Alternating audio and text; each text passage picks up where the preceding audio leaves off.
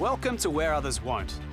My guest on this episode is Rasmus Ankersen, football director at Brentford, a small soccer club in West London who use gambler's logic on and off the field to compete with clubs 3 to 4 times their size. This is the definition of going where others won't. If you like the show, please don't forget to leave a rating on your favourite podcast platform. But for now, enjoy the conversation. Rasmus Ankersen, welcome to the show. Thanks very much. It's a pleasure to speak to you. Yeah, you too. We've got a lot to talk about. I want to dive into a whole range of different things. I want to talk about Brentford in a little while, but let's start. I was introduced to you through our mutual friend, Aidan McCullen. So shout out to you, Aidan. And he forwarded me your book, The Goldmine Effect, which looks at the hyper concentration of talent, like long distance runners from Kenya and sprinters from Jamaica, soccer players from Brazil. It's a fascinating read as a book. And I kind of want to ask you, like, where did the curiosity come from for you? Where did the idea come from? And what was it that made you pursue that? I made a big mistake. That's what made me pursue it. And the mistake was that I was at that time a young aspiring soccer coach, and I helped build one of the first soccer academies in Scandinavia at the time. And I remember the first year we recruited 16 players for the academy, and especially one of them was interesting. His name was Simon. He was the last player we took in. And we only took him in really because we couldn't get anyone better. He was 15 at the time, and also he lived pretty close to the training ground, so it was easy for him to get to practice. And then obviously, 3 years later, we ended up selling him for a lot of money, like £4 million to an Italian club, and he was named as the Footballer of the Year in Denmark as the youngest ever, and today he's the captain of the national team. And so when he was 15, everyone in the academy, including myself, all the coaches, we did a small exercise where we wrote down on a piece of paper the names of the 5 players in the academy we thought would be the best 5 years in the future. So we did that. We collected all the pieces of paper and we put them into an envelope, and then we put it away for 5 years. And 5 years later, we reopened the envelope, and turned out that no one had Simon here among their 5. Right. And the guy that was number 1 on my list, he doesn't even play football today. He actually runs a pizza place in southern Denmark. So that makes you think a lot about what is talent and how do you identify talent, how do you grow talent, what environment does it take to grow talent. So all these questions, a little bit out of frustration, like how could I overlook this guy? That kind of led me to dig into some of these places that seem to have cracked the code, like why do the best sprinters come from the same athletic club in Jamaica? And why do a small village in Ethiopia produce the world's best middle distance runner? So there seems to be these environments that just produce one world-class performer after the next. And that's why I decided to travel around and study these environments and embrace myself in them to try and find the answers for some of these questions. And eventually that led to me writing and publishing The Goldmine Effect. So you mentioned something there, and my positioning is I kind of sit in between sports and business. But what is talent? Like, answer your own question there. Like, what, out of exploring all these different gold mines all around the world from an athletic perspective, but what is talent at a basic level? I think it's a very big question, and I don't think there is a simple answer to it. What I would say that often this conversation about what talent is gets stuck in between people who say, "Oh, it's genetics. That's what talent is," and then others people who say it's just about the practice. There's no such thing as innate talent. It's all about are you willing to pay the price. Mm-hmm.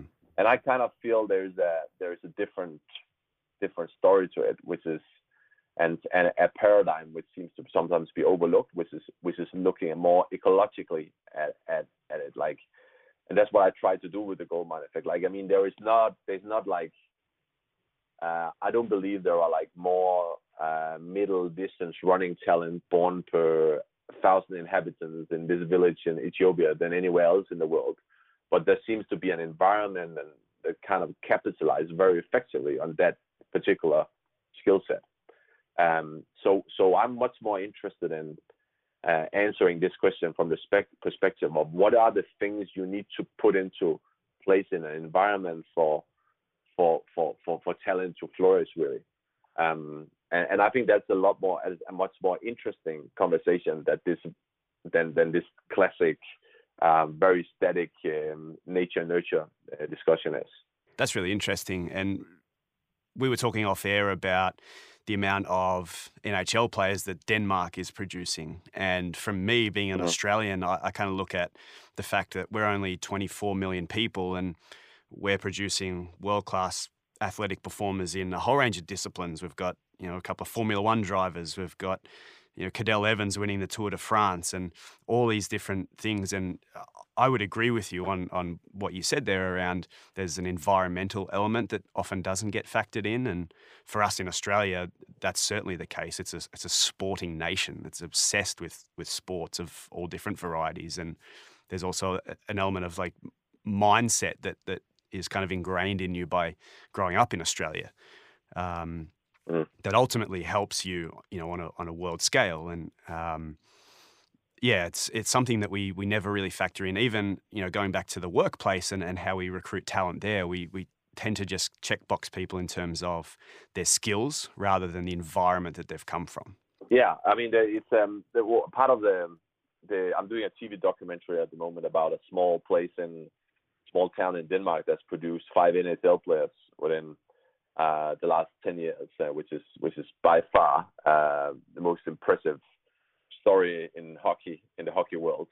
And a part of my research was going to Kingston, a bit outside Toronto, to meet this guy called Jean Coté, who has explored a concept called the birthplace effect. So basically, what he's a researcher, and he's found out that if you look at towns in North America, which has between 50 and 100,000 people, towns of that size only account for about less than 2% of the North American population, but they produce 20% of all NHL and NBA players. So I think that is just such a clear demonstration that the environment is so important. Because why is it that small towns are more effective at producing top athletes than big cities? It's not because there are suddenly more innate talent born in these places, but there is an environment that is a lot better for various reasons at facilitating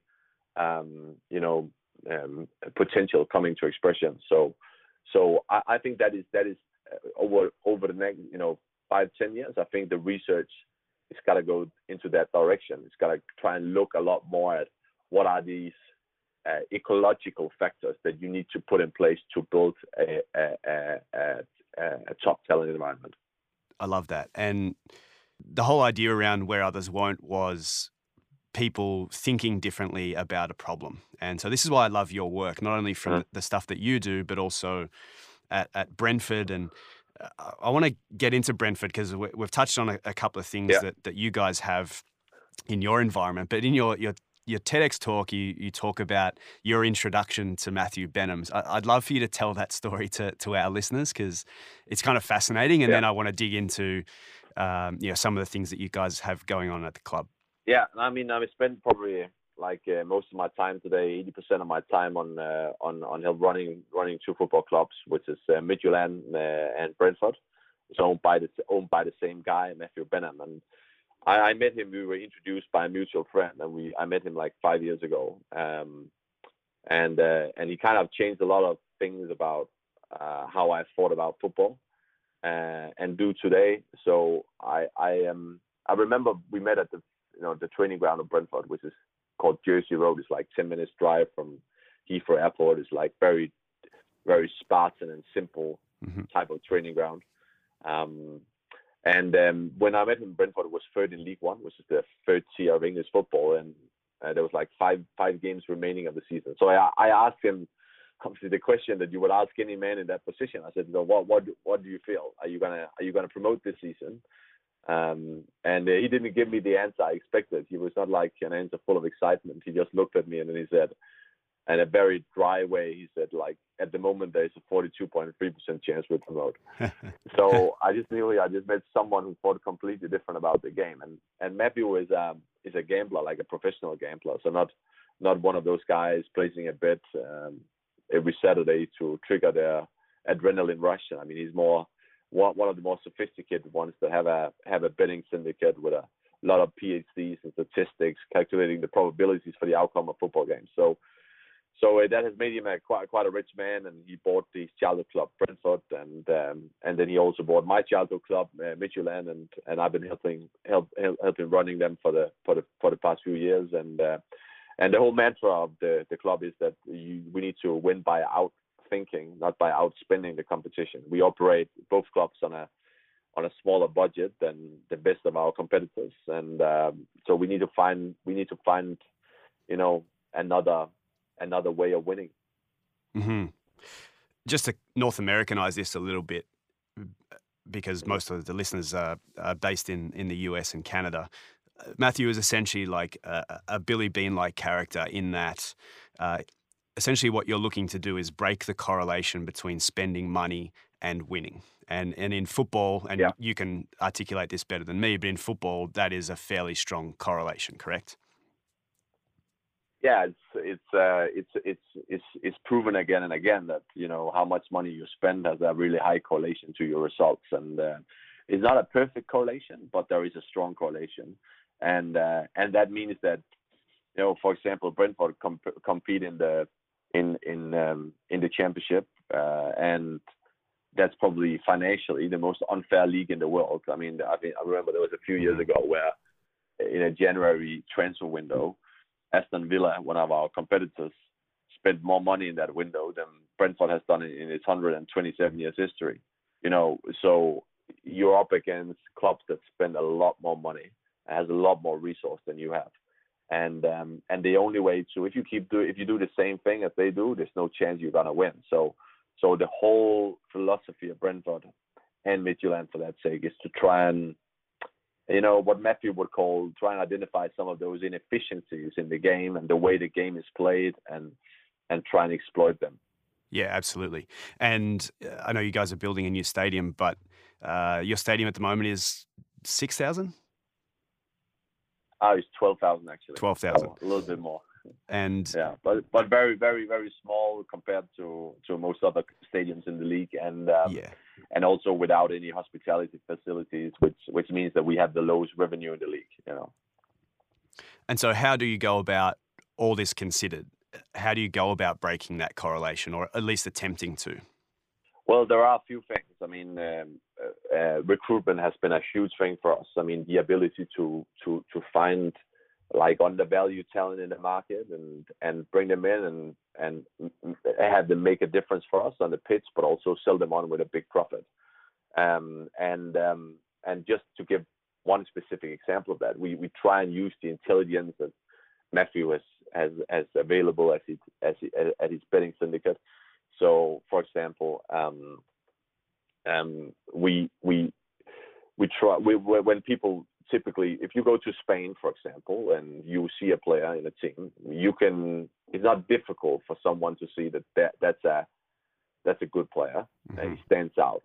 But you might have been a scout for 10 years or 15 years or 20 years, but no matter how experienced you are, it's very difficult for the human eye to judge the context of that game. So what is the level of that game compared to the level you play at? It's very difficult for the human eye to make that judgment very accurately. Right. But what you can do with data, if you have a good models, is that you can compare the relative strength of teams in different leagues. So we never say, oh, right, you got the Spanish league here, you got the Swiss league, you got the German league, and the English league. That's not how we think. We say if all teams played in the same league, how would the league table look like? And then we try and identify some of those teams that have more quality than we have, but are undervalued by the market, for example. Mm-hmm. So in the English divisions, we had quite a lot of success hiring from some of the lower leagues, and bringing them on and selling them for big profits within a pretty short space of time. And we felt there was an inefficiency in that system, because people thought that the big difference in English football was between the difference between the bottom teams in the Premier League and the top teams in the Championship were pretty big, and the difference between the top teams in League One and the bottom teams in Championship was pretty big. They were thinking in divisions, whereas we could see on the stats that, and the models could tell us that actually the big difference in English football is not so much between the bottom teams in the Premier League and the top teams in the Championship. Is actually between number 7 in the Premier League and number 8 in the Premier League. Right. That's the top 7 teams are far ahead. But other than that, there's not a lot of difference. So you could easily find a team a really top team in League One, which would be very close to being a bottom team in the Premier League. But the market doesn't take that into account. So we've been trying to exploit that inefficiency, and we had quite some success with that. Another example I could mention would be the whole emphasis we have on set pieces. 35%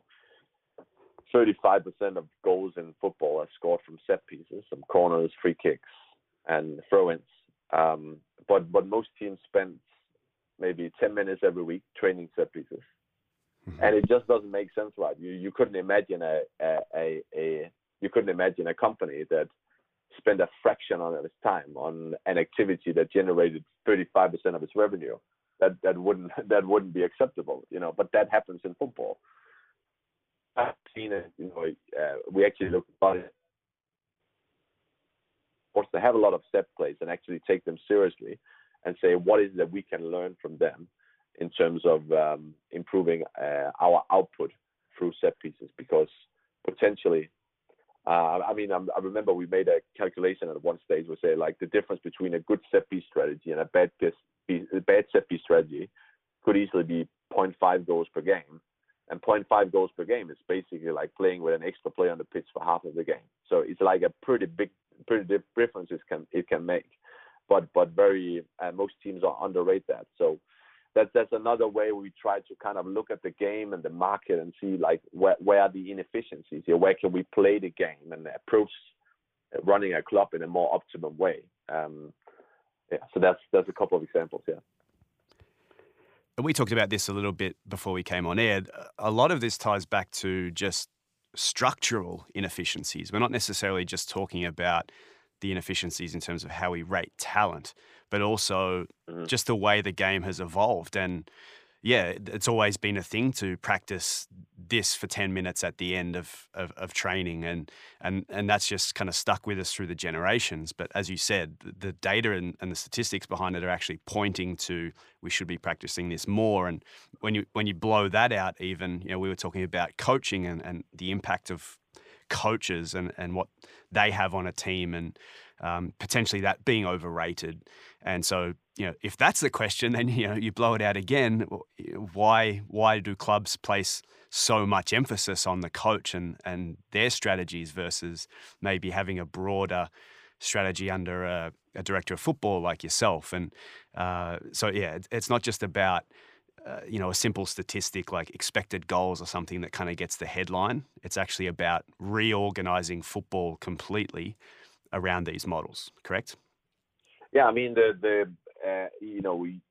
having an expected goals model is fine. I mean, it's not rocket science. I mean, lots of clubs have that, So, but I think where we probably are a bit different is that this kind of innovation, this kind of work goes on in many clubs, but it goes on in the basement.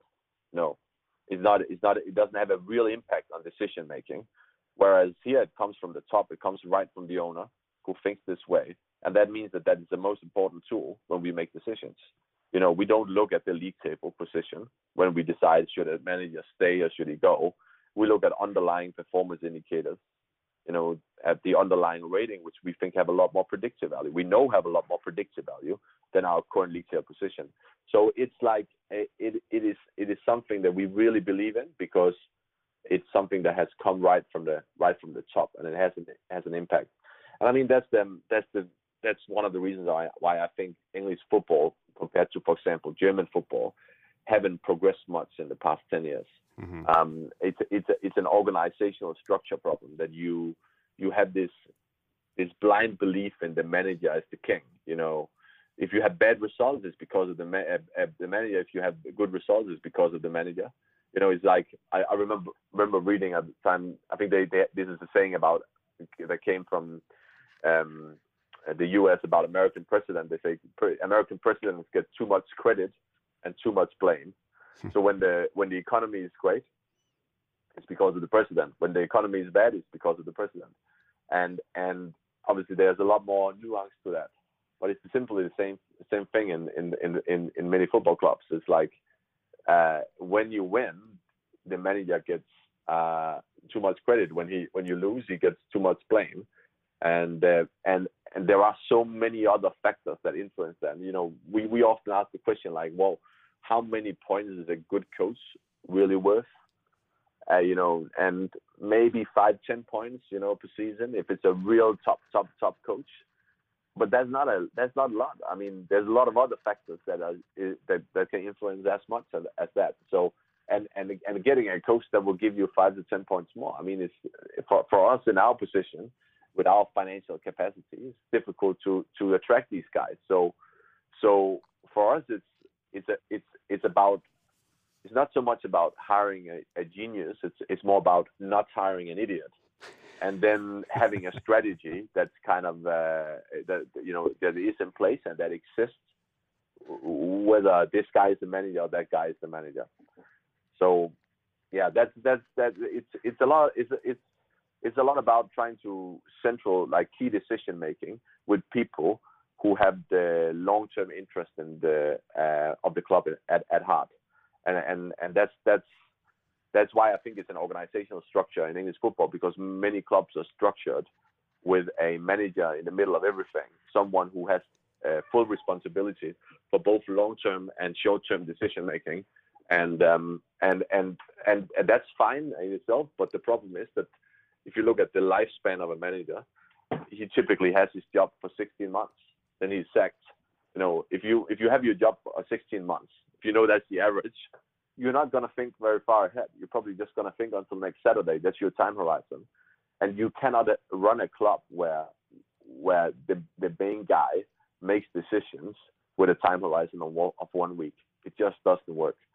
And I think that's the main reason for why organizational structure and the way power is distributed in the system is very key for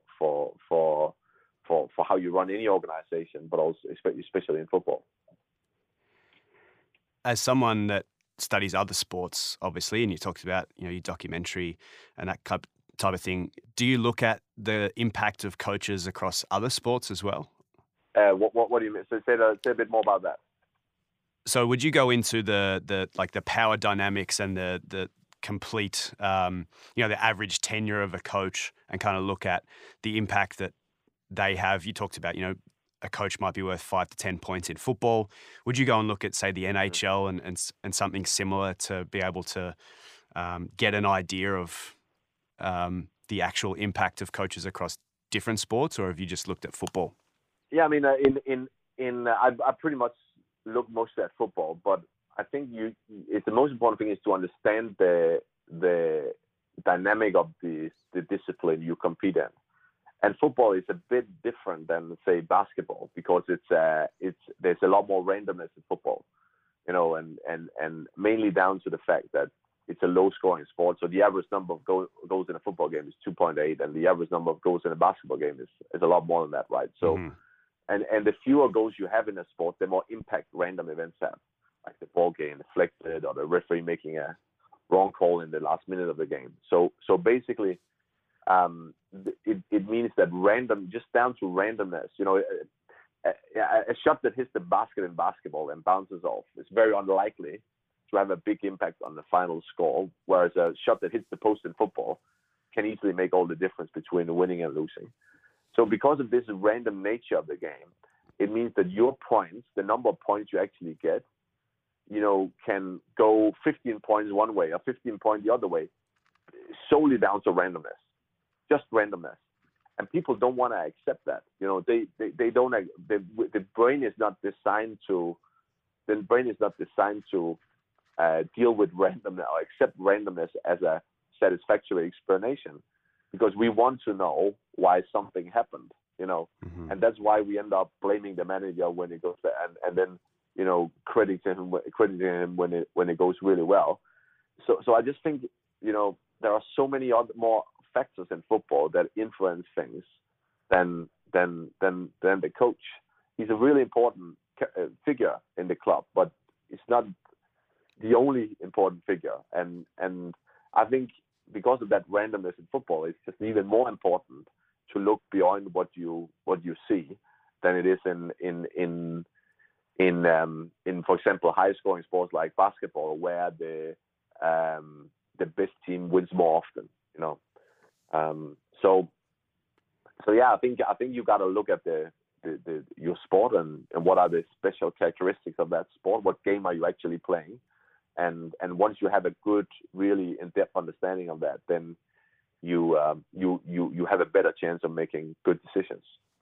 One of the things we were talking about before we came on air was history and the history of organizations and how that can impact even the modern day version of that team or that club, and kind of being handcuffed by history, and you know, it becomes a barrier to being able to make these organizational changes and, you know, address some of these inefficiencies that you see.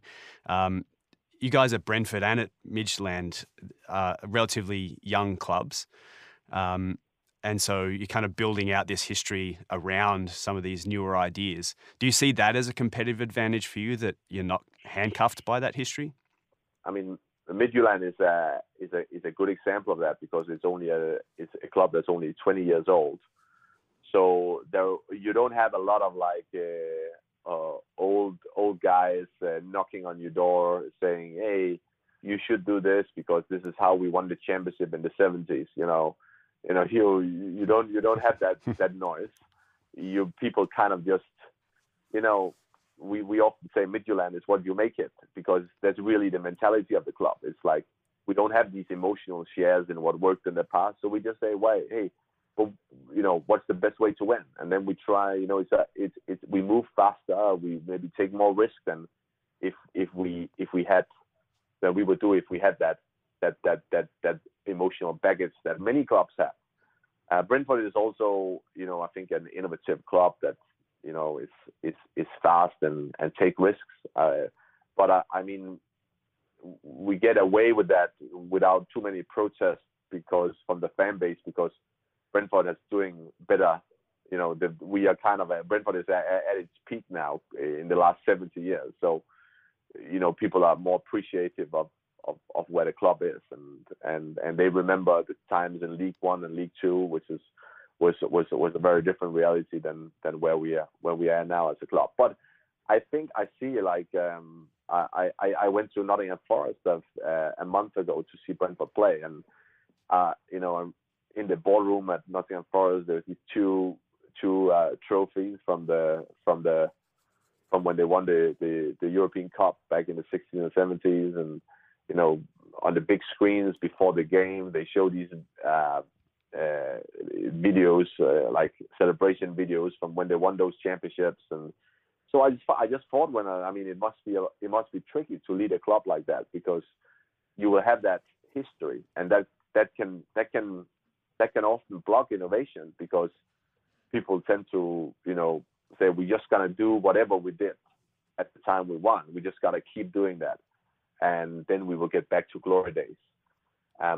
So I think success, or past success, can be a real blocker for innovation in organizations in general, because you have a lot of emotional shares, or people have a lot of emotional shares in what worked in the past, and therefore they are often more likely to protect that, rather than just looking at things on a blank sheet of paper and say, okay, how do we get good? How do we win?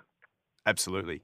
And, you know, sitting here as an outsider looking at the Toronto Maple Leafs, and, you know, they have exactly the same thing. When you go to a Leaf game here in Toronto, there's the old black and white footage up on the scoreboard, because they haven't won since 1967. However, Yeah. if you ask the fans, the fans kind of think that they've won every year. Like they treat them like they've been successful for the last 50 years, even though they haven't. And now with a general manager that's younger than me, in his early 30s, and is more data driven and statistically minded in terms of player evaluation and the game, he's got a big job ahead of him to change the culture of the club and be truly innovative, whilst having a fan base that, all they've really seen is success in black and white. Mm-hmm. Yeah. I mean, it's like being a football, being in football in Argentina. I mean, if you are like 50, 60 years old and you're from Argentina, you've seen your country win 2 World Cups, so that's your benchmark. That's what you expect to happen. And I think that's where there's a tremendous amount of pressure often in these big clubs that have that history, because you're always being measured against that, which is a really high benchmark, and I think those type of clubs can easily become very short-term driven in the way they think and make decisions because of that pressure. There's no tolerance for failure, really. But I admire the guys, and I respect the guys a lot who run these clubs, because I'm sure it's not easy. Definitely not, no. One of the things that I wrote about in my book was outsiders' perspectives and the value of those. And as someone that, you being let's call you an insider, and Matthew kind of being an outsider, in that you look at the world differently, from inside football versus outside football. What was that process like for you in terms of kind of reconsidering how you had probably always seen the game? I mean, it took me some time. I mean, I remember, for example, the whole concept that that the league table lies. This is the fundamental principle of a gambler, right? It's like the league, because of the random nature of the game, the league table lies. And that's like in football. That's like, to a football guy, that's like saying the world is flat. It's completely different than what you've grown up with. You've grown up with hearing the league table never lies, and now someone comes and says the league table always lies. And that concept has a lot of implications of how you make decisions and what are your indicators to measure progress.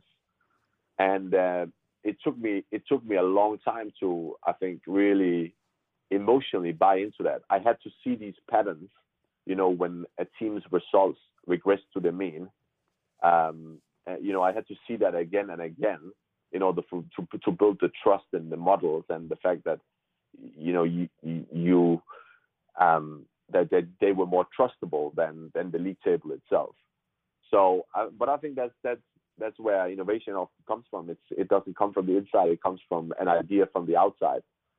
Because I remember when I wrote The Goldmine Effect, and I traveled around, I also realized that many of these really successful coaches I met, they not been in top athletes themselves. Like Stephen Francis, who's maybe the most successful sprinting coach in the past decade, he was a statistician. He's never sprinted himself. Mm-hmm. Colm O'Connell, who is the most successful coach of middle and long distance runners in the history, maybe. Like, he's an Irish guy, lives in Kenya. I mean, he was a geography teacher coming to Kenya in the 70s to teach geography at a boarding school, and eventually ended up as a running coach. I spoke to a really highly regarded golf coach in South Korea that produces 35% of the world's 100 best female golfers. And he used to be an environmental activist, actually fighting against the establishment of golf courses until he fell in love with the game. So, a lot of these guys actually didn't come from the inside; they came from the outside, and they changed the game they were in. And I think it has something to do when you've been a part of an industry, you also build a lot of assumptions about things. This is supposed to work this way, and you don't challenge these assumptions, because the more experience you get, the less you challenge these assumptions. And sometimes you need someone from the outside, someone who knows enough to understand the problem you have, but doesn't know so much that they have too many assumptions, and the assumptions becomes an intellectual handicap for them. If you have someone like that who could come, who works a bit in the margins of your field, that's the guys you wanna try and get to solve your problems and see where your next innovation is gonna come from, because they don't have all these assumptions. They don't have the emotional baggage in terms of what used to work and what have worked for you up until this point. And on top of that, they also bring a new prism to solve problems through from their own experiences. And yeah, I completely agree. Like you're speaking my language, and I've written about this a lot in terms of innovation coming from the outside, and particularly aimed at the business world. And we're struggling to solve a lot of these problems in the business world in terms of even within our organizations, but we still just kind of hire the same people. And don't look to the outside, and potentially don't bring in an outsider who has no industry expertise and have them look at our set of problems. And then we wonder why we can't innovate, both in terms of our culture and in terms of our products and services and our offerings. So, yeah, absolutely. I want to ask you, though, because I know the answer to this question, but I'd love for you to kind of unpack that idea of the league table lying, because I think people are going to have some questions about that. So, for instance, at the moment, you guys are sitting 12th. However, you could potentially be higher on the table. So, like, why does the league table lie? It lies because of the randomness of the game, the inbuilt randomness of the game. So because you have, as I said, it's a low-scoring sport, football. The random events of the game have a lot more impact on the final score than it has in handball, basketball, which are high-scoring sports. The other reason for the randomness is that football is played with the feet, which makes it more uncontrollable than if it's played with hand. It's 11 against 11, which adds complexity to and more randomness to it. So there's a lot various factors that makes football a really random game, but primarily the fact that it's a low-scoring sport. So this means basically that the best team in football will win less often than it will in basketball, because it's a low-scoring sport, and that's why the league table lies. So the league table lies more after 10 games than it does after 38 games, which is a full season. But still, 38 games, you can ask any statistician, and he will tell you that 38 data points is a really small sample size. It's not enough to scrape out the randomness. So even after 38 games, you can't say everyone gets what they deserve, because they don't. You need a much bigger sample size for that to be the case. Mm-hmm. So this is why, this is the whole philosophy of a gambler, is that a gambler is obviously in the business of making a prediction, as the nature of gambling, and then backing those predictions with his bets. And when he decides to place a bet, he never looks at where is that team in the league table. He looks at, hey, what's the underlying performance indicators look like, and then make the decision, because that gives him a more accurate picture of how well is that team really done, how strong is it, and where is it likely to go in the future, which is what they want to know. So when we don't want to make decisions. We know that gambling at randomness can swing our points 10 or 15 points one way or the other. So sometimes you get more than you deserve, and sometimes you get less than you deserve. And this is two different psychological challenges. When you get a lot less than you deserve, it's often about, because you got fans, you got media who wants you, hey, sack the coach, is not good enough. But if the underlying numbers are good, you want to stick to the plan. We had such a situation during the fall, where we kind of lost 8 out of 10 games with 1 goal only, and obviously didn't get many points. Mm-hmm. But the underlying rating was pretty decent, actually. So we stuck to the plan, and this thing results have turned around now as we expected to do, and we kind of only lost 2 now in the last 12, has been probably the team on the best form in the league. So then you have situations where you get a lot more than you deserve, and this is a different psychological challenge, because you can come to a coach and you can say, listen, you're getting probably 10 points less than the underlying performance actually justifies. Okay, and he will say, well, yeah, that sounds great. That's my feeling too. But when you come to him and say, listen, mate, you're getting 10 points more than your underlying performance justifies, you've been really lucky, it's a lot more difficult for human beings to accept that. So we often say, like, success turns luck into genius, right? And this is where I think we're really trying to have a skeptical mindset about success. So trying to really ask ourselves, like, why when it's going well, is it actually because we've really improved the underlying rating, or is it because of randomness, the fact that we're just lucky? And that's a massive thing, I think, for an organization. It's not to end up not confusing skill with luck, because if you end up doing that, you assume you have a stability in your results that really isn't there. So our season so far has been a story about, like, the underlying rating has been pretty stable throughout the season. We are, I think, the 4th or 5th best rated team in the league. But we had a really bad spell of results, which was partly down to being unlucky. Then we had like a results regressing to the mean, and we're probably performing as the team we are now and getting the results we should be getting. So yeah, I mean, that's simple example is, you can one thing you can easily look at sometime when you look at the table is to test this, is to look at a statistic called goal difference, which is, people don't talk so much about it, but it's publicly available. And goal difference is the difference between the number of goals you score versus the number of goals you concede. And that's often a better indication of how well you're doing than your actual number of points actually is.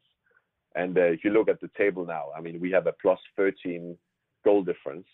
We sit 12th in the table, and a plus 13 goal difference. If you made the table just on goal difference, should made us 5th best team. So, it's just I think in business, it's quite normal to use leading indicators to tell you something about how is the underlying health of the company and where you're likely to go in the future, rather than just looking at lagging indicators. But in sports, in particular football, people are not so familiar with that idea. But really, that's just what we're trying to do. That was so eye-opening for me, listening to your TED Talk around that. And you gave the example of Newcastle United and how you could actually see the writing on the wall a season ahead based on their goal difference. And just to even build out, and this probably won't be the case anymore once this episode goes to air. But so you guys are 12th at the moment. Ahead of you are Hull City with a goal difference of -1, and you guys are plus 13. Birmingham plus 8. Mm-hmm. Preston plus 6. So essentially, yeah, you have the 6 teams ahead of you covered. And then once you go further down the table, Aston Villa plus 8, Swansea City plus 2, Stoke City -5. So well and truly ahead of kind of the teams in mid-table. Yeah, that's really eye-opening to a lot of people. Yeah, it's as I said, it's like this idea that the league table lies is like saying the world is flat. It can be emotionally difficult to accept for many people. Your brain is not it's not hardwired to deal with randomness. You are hardwired to wanting a narrative. The coach is an idiot, that's why you lose, or the coach is a genius, that's why you win. So it's an idea that if implemented correctly, it helps you to make better decisions, because you end up not driving change when you should stick to the plan, and you don't stick to the plan when you should drive change. So I think it's a very used correctly. It's a very helpful tool, and it just emphasizes, I think, the importance of knowing what game you're in, what's the dynamics, the nature of the game you're in, and what does that mean for the decisions you make. Likewise in business, I mean, you can operate in industries where there's a huge amount of randomness, and you can operate in businesses, in industries where there's not a lot of randomness, where and it's two different scenarios. Like chess, for example, is not a the best chess player almost always wins, because chess is not a very random environment. It's a lot about skill, where football is on the other side of the spectrum. Definitely. What I know you mentioned before, you're working on this television documentary. What's captivating you at the moment? Like, what are you throwing yourself into and learning about? Maybe outside of sport. Well, I mean, for the research project you mentioned, it's a big passion of mine at the moment. So I'm trying to kind of I wrote this book, The Gold Mine Effect, and I traveled around the world and lived and trained in these environments, and then I came back, and I had a friend. I met with in my hometown, which is called Herning, and we had a coffee one day. I was back home, and he said, "Listen, I think you overlooked the most impressive gold mine of all, and actually, it was just around the corner. I don't understand why you didn't see it." And then he started telling me about this ice hockey story where I grew up. I mean, I remember going to ice hockey when I was younger and watched the team play. They won Danish championships and so on.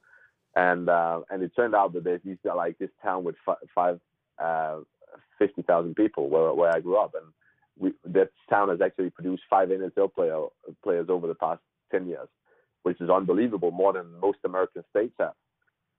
And there's this great, crazy statistic that there are more ice hockey referees in Toronto than ice hockey players in Denmark. And then there's a town in Denmark that has produced 5 NSL players and a lot of other good players as well. I mean, at the last World Championship in ice hockey, Denmark beat Finland sensationally, and 50% of the team was from Herning. So I'm really looking into this. I'm really trying to see if I can explain in a compelling way what are some of those ecological factors that have made this possible. Because it's not, don't tell me there are more ice hockey talent born per 1,000 inhabitants in my city than anywhere else in the world. But for some reason, there was this environment that has managed to make this possible. And if we understand those factors, can we then replicate it? I think that's the big question, isn't it? And that's what I'm trying to find out. So that's a big project. Other than that, outside football, outside my work, I'm trying to learn Spanish. Not going that well, but yeah. Why Spanish? I think it would be something I wanted to do for a long time. I mean, it's when you work in football, for example, it's hugely beneficial to be able to speak several languages, because you speak to people across the world, and also because I love language. I mean, I learned German when I was at school, and English, and I think it's a good challenge to get you. It keeps your brain going, and keeps you fresh, and yeah. So funny enough, I was growing up, and I always loved language, and I hated mathematics. And then I ended up working for a proper mathematician who taught me a lot about that. So I wasn't expecting that. So now I'm trying to regress a little bit to the mean and go back to the language route. I'm with you. I am trying to teach myself French. My wife's whole family speak French, and it's one of my big regrets. Growing up in Australia, there's no neighbours, so we didn't really have a need to learn another language. It's not like, you pop across the border from Italy to France, and so it's beneficial to know the language. Literally, the next door neighbour is New Zealand. And so language is never high up the preference list for us. So no. I never learnt another language, and it's one of my great regrets now. And obviously being in Canada, speaking a little bit of French helps. So I'm with you. It's tough. Mm-hmm. Yeah, it is. Yeah, but it's a good little challenge. Absolutely. Where can people follow along with you and find the work that you've done and the work that you're currently doing with the documentary? How can people follow along? Yeah, I mean, I do updates on my LinkedIn profiles, so people connect with me there. I think that's the best way. I try and update on what I'm doing as I go along, and I've got a website called rasmusankersen.com where you can find some of my talks and I've been doing over the past few years about some of the topics we've been discussing on this podcast today. So I think that's it. And then hopefully within the next 6 months, I'll be done editing the TV documentary, and it can be published. I mean, obviously in the UK where I live, not many people care about ice hockey. So I think it would be much more interesting for the Canadians and the Americans to watch it. That actually the most impressive talent developed in the world is not in the US or Canada, but maybe in a small little town in Denmark. Absolutely. People here in Canada will eat that up, I'm sure. Looking forward to that. And obviously people can follow Brentford and Midtjylland on social media as well, both flying at the moment. I think Midtjylland's second in the Danish top division. Yeah, second. And pushing we won the championship last year, so winning it twice would be, we won twice in the last 4 years, so winning again now and for second year in a row would be pretty amazing for us. So we're giving it a good go, and we think we have a good chance. Love it. Awesome, mate. I really appreciate this, and it was a big pleasure. A ton of value. So thank you for your time, and we'll catch up soon. Thank you, Cody. See you later. The Where Others Won't podcast is recorded at Apollo Studios in downtown Toronto and is produced and edited by Adam Esker. You can book me to speak by the Where Others Won't book or send me an email at codyroyal.com.